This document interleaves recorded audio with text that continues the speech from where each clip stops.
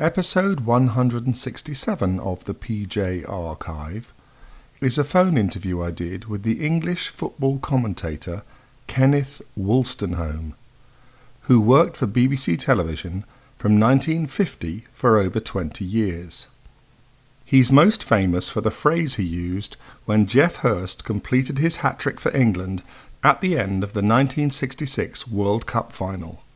Some people are on the pitch. They think it's all over. It is now. Kenneth left the BBC in 1971, commentated for Tyne Tees Television in the mid to late 70s, and occasionally worked for Channel 4's Italian football coverage from the early 1990s. Less well known, but perhaps more importantly, Kenneth was a bomber pilot during the Second World War, completing well over 100 extremely dangerous missions over occupied Europe, for which he was highly decorated. Kenneth Wolstenholme died in 2002 at the age of 81. This interview took place only a year before, in 2001. First of all, are you working on anything at the moment? Are you still working for Channel 4? No, I'm not, because it's the end of the Italian season, and I've been ill for 3 months, so Oh dear. I had a very slack time of it. Has this put you into retirement then? Does this mean you won't be coming back to work? Well, I don't know. I don't know. It just depends how I feel.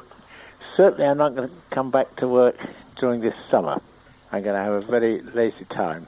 I hope I then come back to various things later on, because I don't like to feel this business of retirement where you get up in the morning and you just potter around, you sit and read the paper and you get bored with that.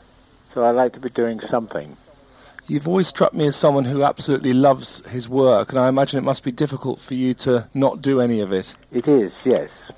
I'd much rather have things to do. Much rather. And do you watch much football when the season's on? Do you actually enjoy going to games, or is that novelty worn off a long time ago? No, it's not. I enjoy going to watch them. I know this is almost the back end of football, isn't it, down in South Devon? But even when I don't go and watch, say, a Premiership match or things like that, I go and watch Torquay United. Oh, right. In fact, I always blamed Torquay United for giving me heart palpitations, which I could do without. When I was poorly, when they played their last match of the season, they had to win it, and they got 2 up. And they gave away a penalty. Then they got 3 up. Then the second half, 3-1, 3-2. I thought, oh my God. Who were they playing against? They were playing, of all people, Barnet. Oh, right. Who have now, of course, gone out of the Football League. Oh. And Torquay basically the only reasonable team in the area, within striking distance? Well, yes. Torquay, Exeter and Plymouth. They're all very much on a level. But does watching football on TV, does that still give you excitement, or do you still watch it with the sound down, as you used to say? Yes, I do watch it mainly with the sound down. But I don't watch everything that's on television. I think there's too much on television. Really, you could drive yourself bananas listening to it all. But the really big matches I'll watch. And, of course, I'm a Bolton Wanderers supporter. I have been all my life. And they've got their big game, the Millennium Stadium in Cardiff. Yeah. So I'm going to kill 2 birds with 1 stone on Monday. I'm going to watch them, I hope, beat Preston North End and get into the Premiership. Mm-hmm. And on top of that, go inside the Millennium Stadium for the first time. Why do you watch football with the sound down? Is that because you don't like the way commentators do, or because you like to commentate to yourself when you're at home? Well, I don't like the continual talking they do, commentators. It's been a complete takeover of the American way of commentating. You don't really need 2 commentators. But the Americans have 2 commentators, and they love to talk to each other, and almost get down to such important things as, how's your mother these days? And I think a lot of awful facts and figures are thrown at you. I think it's much more enjoyable if you have the sound down. Do any of the commentators, do you like any of them at all? Any of them? No, they've all been trained in this new way, you see, which I don't like. And then you have the people the pundits they call them, I think. You have them at half-time and at full-time. And I think the job of the commentator has virtually disappeared. If you look at the Radio Times, look in your newspaper, mostly they say, big back the European Champions League, which is a thing I hate. Leeds United versus Valencia. The match live from famous Valencia Stadium, introduced by either Gary Lineker or by Des Lynam, who has with him Alan Hansen and Charlie Smithers, and it goes on, and there's no mention of the commentator's name. And he's got somebody sitting next to him, which he doesn't need. But there you are. It's the whole world changes, doesn't it? Really? Do you think that it is possible to compare the football of today to the football of your early days? It's very difficult, because, let's be honest, they played with a big leather ball in those days, whereas they play with a beach ball today. I mean, they say it's marvellous how they can swerve it. I bet they couldn't swerve the old leather ball. So it's a different game, really. The lads played in these big leather boots, and they played him on mud heaps half the time. So it has changed completely. Is it possible for you to say who your all-time favourite footballer is, or the all-time best footballer? Well, it's very difficult to say that, because I always say, do you mean the best all-round footballer? In which case I say it's a draw between Alfredo Di Stefano and John Charles. In fact, one thing we're going to do is the last match of Football Italia this season. We're taking John and his wife to Turin. He's going to be the guest of Juventus, and they're trying to rustle up a lot of his old pals with whom he played and against whom he played. And John was, a great centre forward and a great centre half, and not many of those knocking around today. Are you friends with many footballers, or has it always just been a work thing? It has always been a work thing, but I try to be friendly with them. Yes. No, I mean, are you genuine friends? Do you have people round for dinner who you've known for years, like Jeff Hurst or something? Not that close. And the modern ones, I don't know the modern ones as much as I do the older ones. Right, sure. You go to football matches and you think, God, I'm dead old Charlie Smith. But, I mean, the footballers themselves mainly are decent guys. And the old fellas don't groan and moan about, God, if we only had those wages. They were satisfied with their lot. They got on with the game. And a lot of them serve the game now, to the best of their abilities, either as scouts or physios and things like that. May we know when and where you were born? Yes, well, I was born in a little place called Worsley, which is about 3 miles from Manchester. Nothing to do with the Yorkshire Worsleys, Right. who got all the titles, because Worsley is in Lancashire. Yeah. Was that why you support Bolton, then? Is that close enough? That's right, because I went to school, grammar school, it was Farnworth Grammar School, which is Farnworth, it's the next door town to Bolton. And funnily enough, also a pupil at that school was a man called Alan Ball. Oh, wow. Mind you, he's very quick to tell you we weren't there at the same time. Well, you haven't told me yet when you were born. I was born on July the 17th, 1920. And you have got this amazing memory, certainly for football statistics. How far can you remember back in your life? Well, I can remember a long way back, really. And all sorts of things that happened. I remember being at Burndon Park, which was then the Bolton Wanderers ground, and they had their record ever crowd of 69,000 people, plus a few hundred, Gosh, you wouldn't get that. when they played Manchester City at home in an FA Cup tie. What year was that? I think that was 1930-something, and how they ever got nearly 70,000 people into that ground is beyond me. Yeah. I mean, they would never be allowed today, of course. And were you from a football family? Yes, my dad was a very keen footballer. He played local football.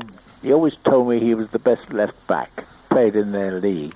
Oh, right. But he had to give it up. He got rheumatic fever, you see. Right. I've never been able to get any confirmation that he was the best left back playing in the league.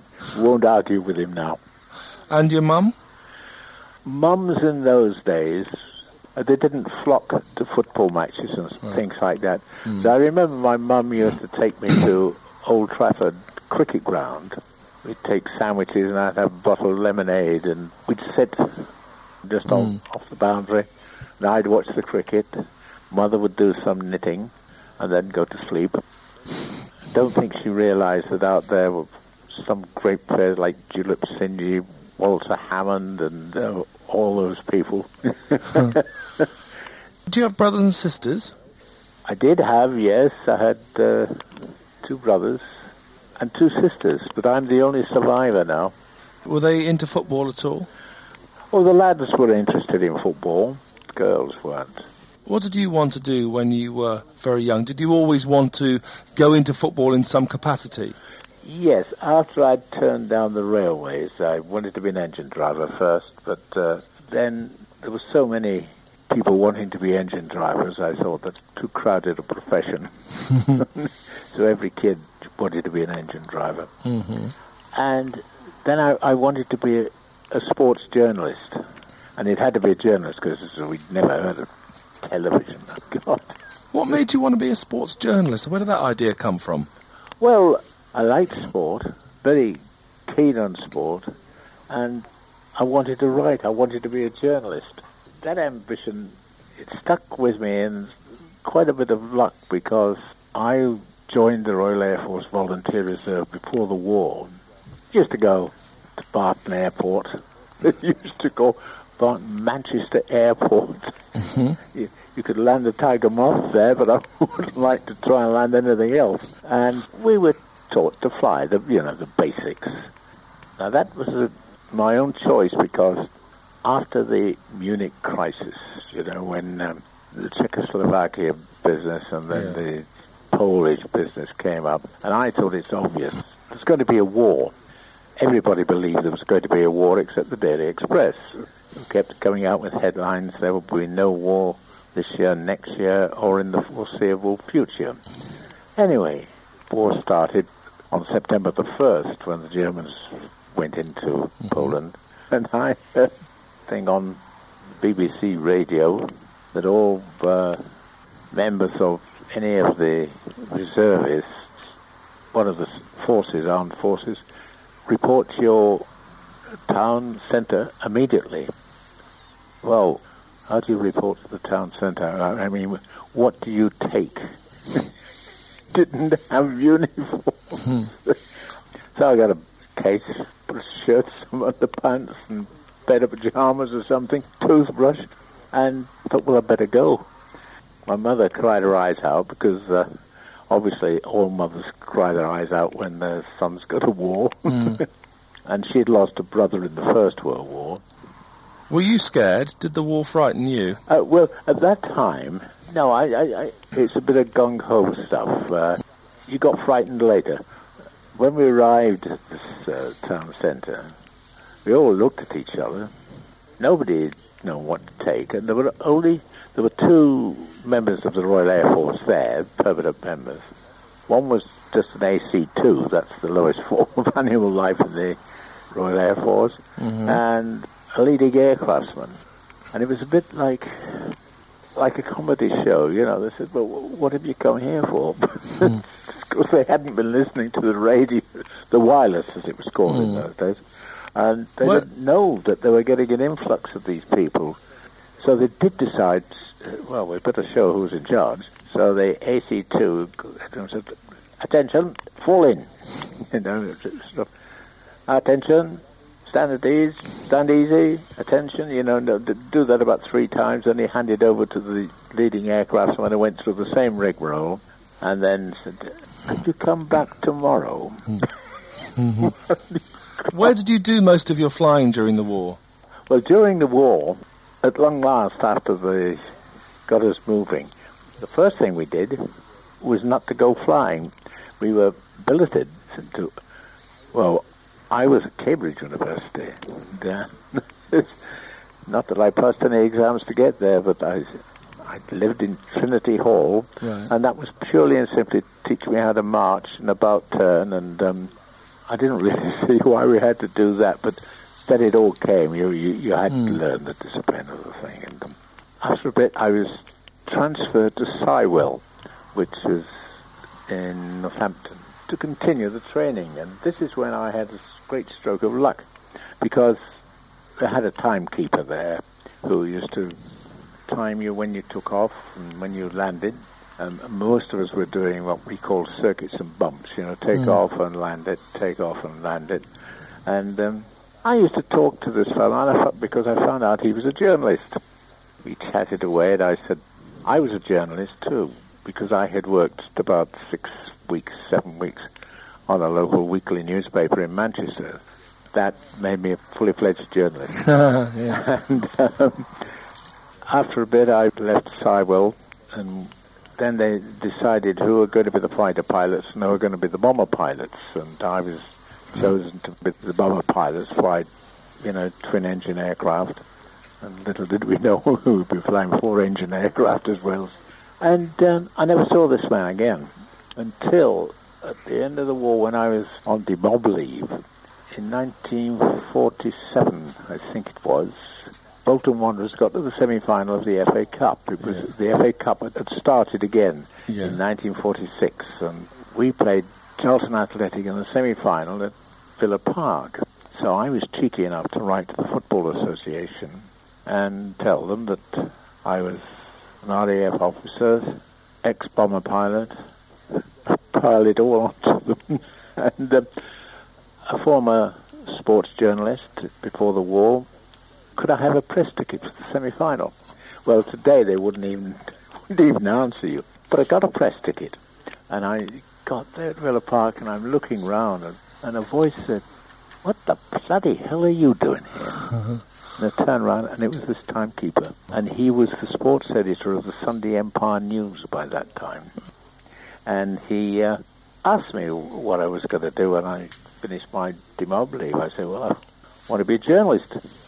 And he rang me up during the week and said, it was near the end of the football season, beginning of the cricket season, and league cricket was a very big thing in Lancashire in those days.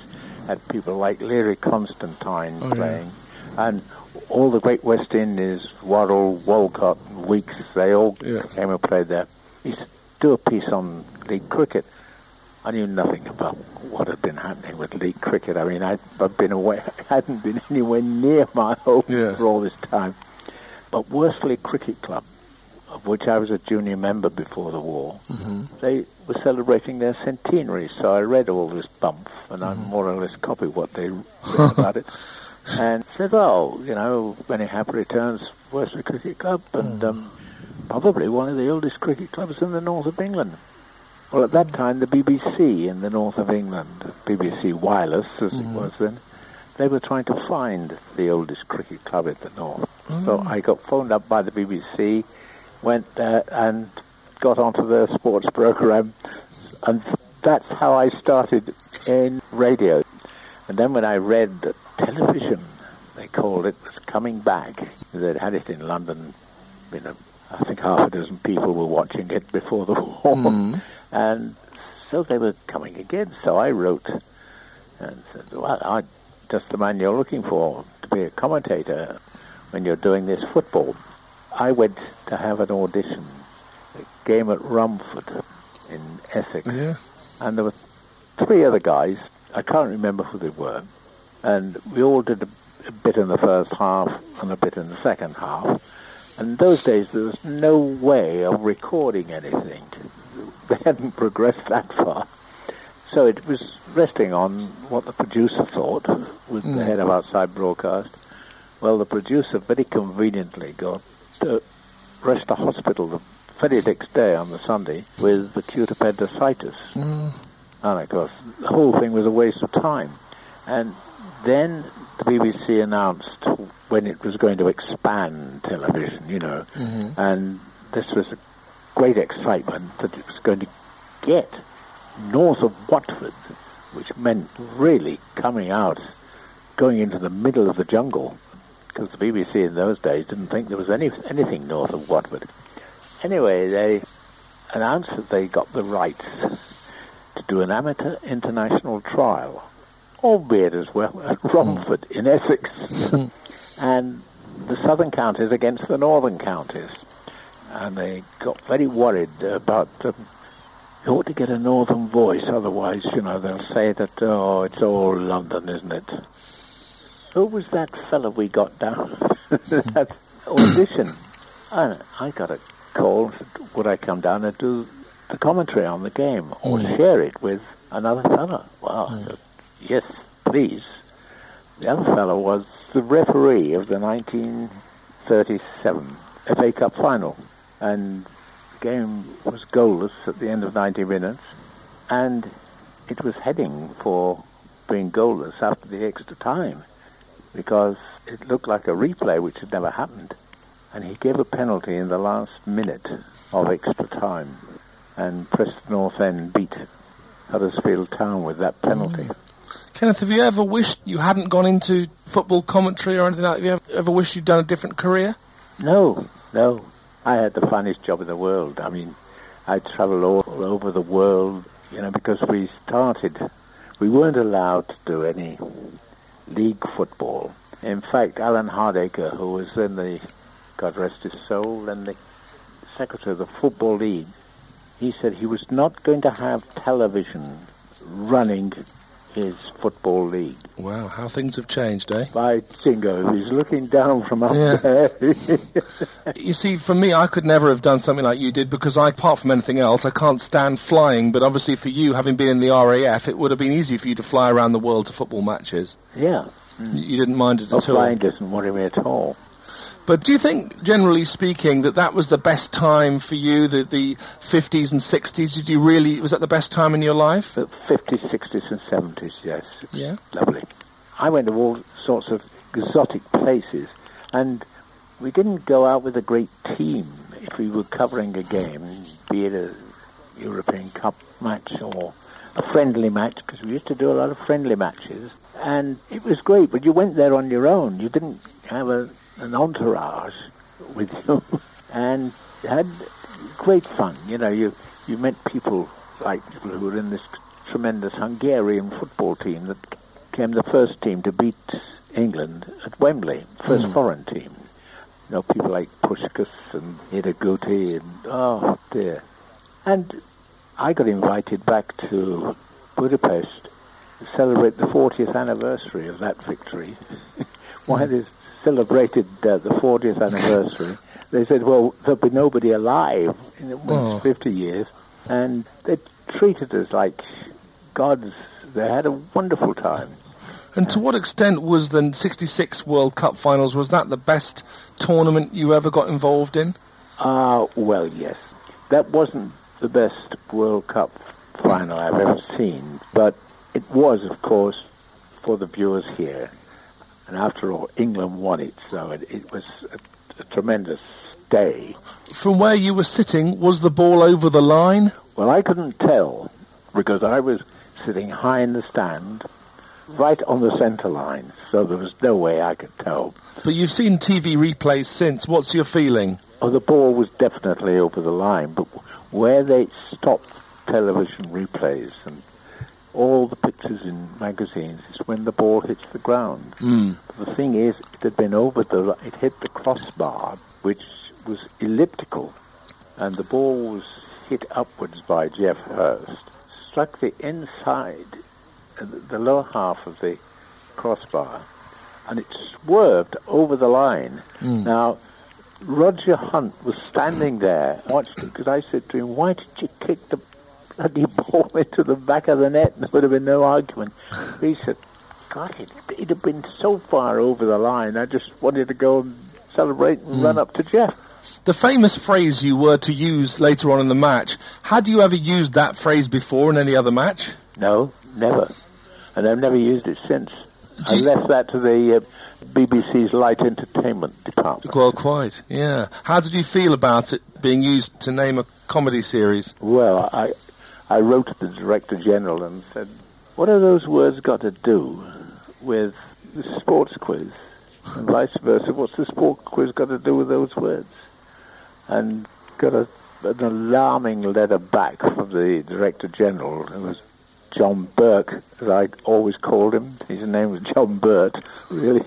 And he said, oh, we wanted to pick out your words and bring your immortal words to the attention of the younger generation, which I'd never heard such codswallop in my life. No, I think it was awful. I mean, they just hitched onto it, you know. I bet you wish you'd copyrighted those words. You can't. I tried to. Did you really? When did you try?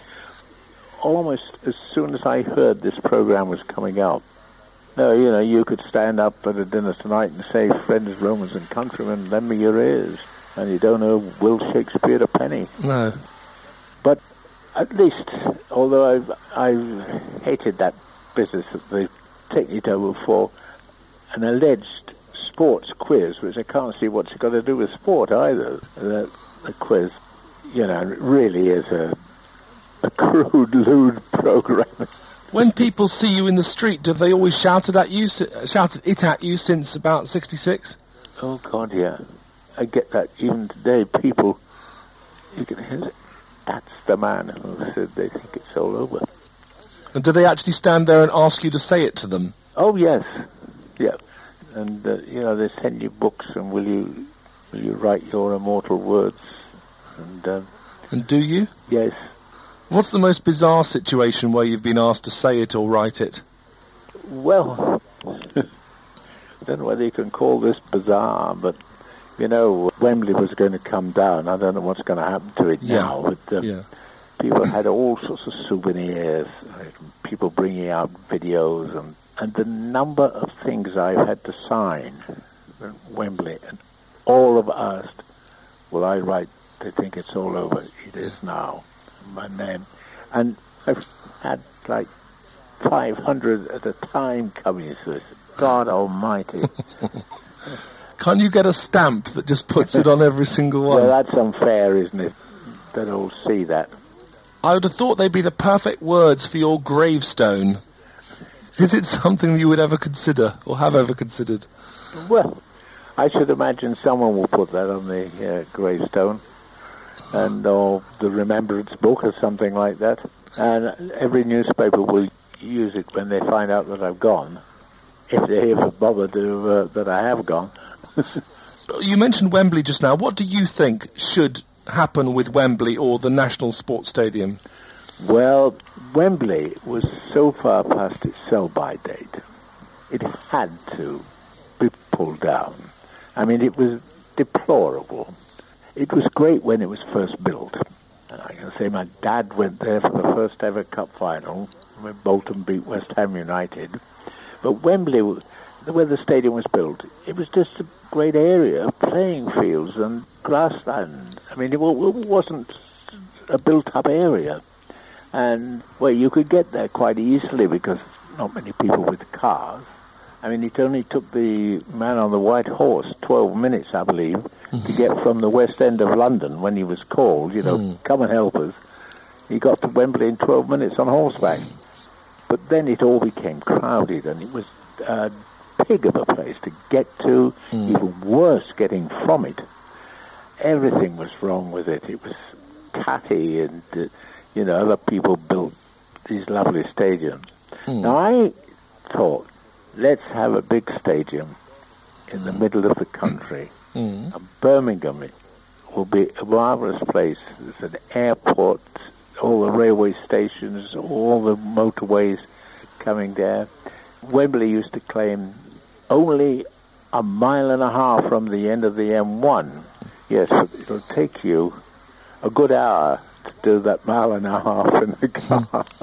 Why do you think England have not won the World Cup since 66? Oh, I don't know, because they haven't been good enough. I suppose you can say in 1990 we lost in a penalty shootout, which are all very much a gamble. But I don't think we've been good enough. I mean, we were good enough in 66, and it was strange that nobody thought we were at the start. Now, the opening game is always a bore because they've had all the celebrations and stuff, and the players have been kept waiting.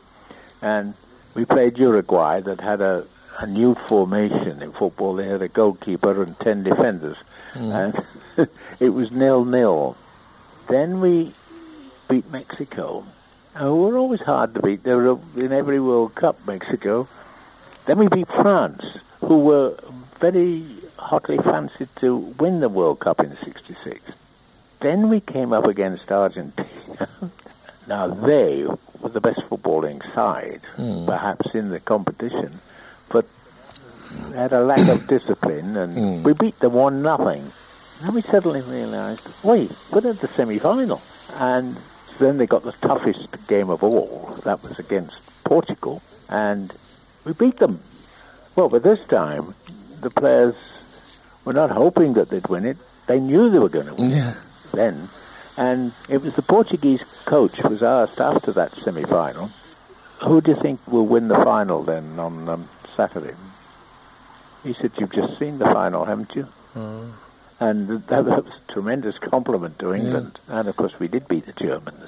Do you think you would have been remembered so well if it wasn't for us winning that match? Oh, no. I think, in all these things, the winners are remembered. The runners-up are not really remembered. A whole lot of people will tell you who won the Derby in 1957 or something like that. Ask them who was second, and they say, oh, was there a second? Are you quite friendly with Geoff Hurst? Do you know him quite well? Yes. Because everyone associates you with him. Yes, very friendly with him. And a lot of people don't realise how late Geoff was in coming into the team. Oh, I know, yeah, absolutely. Now, he's been knighted. Would you like to have been knighted? Do you feel you've missed out there? Well, I don't know. I don't know why you get knighted. Never really crossed my mind. A whole lot of people I know have tried to set up a campaign saying that I should get some honour. People have made a fuss about the fact that most of the top commentators have got the OBE. I haven't. I haven't got anything. Do you feel you've been overlooked then? Well, I suppose I was, but I got two medals during the war, which I think are much more valuable than a knighthood. What medals did you win in the RAF? I got the Distinguished Flying Cross and then the Bart of the Distinguished Flying Cross. So 2 Distinguished Flying Crosses. Where had you been bombing? Well, mainly in Europe. I didn't go to Far East or anything like that. But I was a member of Pathfinder Force, which, used to go out and mark the targets. So, and then they suddenly came up and you got one of these and it cost you a few bob to buy a round of drinks in the mess. Did you ever get shot down or nearly? No, thank goodness. Or shot at? Oh, God, shot at. Yeah. Do you wish that you'd become a top footballer or manager? Oh, I wouldn't like to be a manager. Very hard work, isn't it? Oh, dear. Oh, dear. What about a player, though? Would you like to have been I'd love to have been a top footballer. How good were you? Well, I was only 18 when the war broke out, but I was a budding goalkeeper. How good do you think you would have been? Oh, well, we all live in dreams, don't we? But seriously, come on. No, I thought I was a pretty good goalkeeper at 18. Yeah. And I played a bit when I was in the RAF, but then they stopped operational aircrew playing. And it was a very bad day. I can always remember it. I made a great save, but I fell on the flat of my hand, fractured the waist of my scaphoid, all the little bones and the wrist. So the Air Ministry, no, I think it was Bomber Command really, came out with the thing. Operational aircrew would not be allowed to play dangerous sports such as football and rugby. Kenneth, may we know about wife and children? Well, I had a wife, Joan, and we were married 53 years. But she died 3 years ago, I think it was. 3 years ago, yes. And then we had a daughter who died of leukemia, and another daughter, Lena, who lives very close to me here with her family. Got 2 granddaughters and 1 grandson. I bet you adore them, don't you? Oh, yes. And one of the granddaughters, she started her A-levels today. Yes. As you indicated earlier, you've faced your fair share of tragedy. How difficult is that to deal with? Well, it's not easy. It's very difficult. What can you do? You've had some great times in your life, though. Do you kind of feel this is life balancing itself? How do you sort of come to terms with it all? Well, I think I could do that and say that, listen, I've had so many good times, absolutely terrific. So, you can't win them all, can you? You've got this great image as a complete gentleman of the game and everything else. Has it been difficult to maintain that image, or do you think that's the way you were brought up, to be the fine fellow that you are, renowned to be? Well, I was brought up to be a good lad.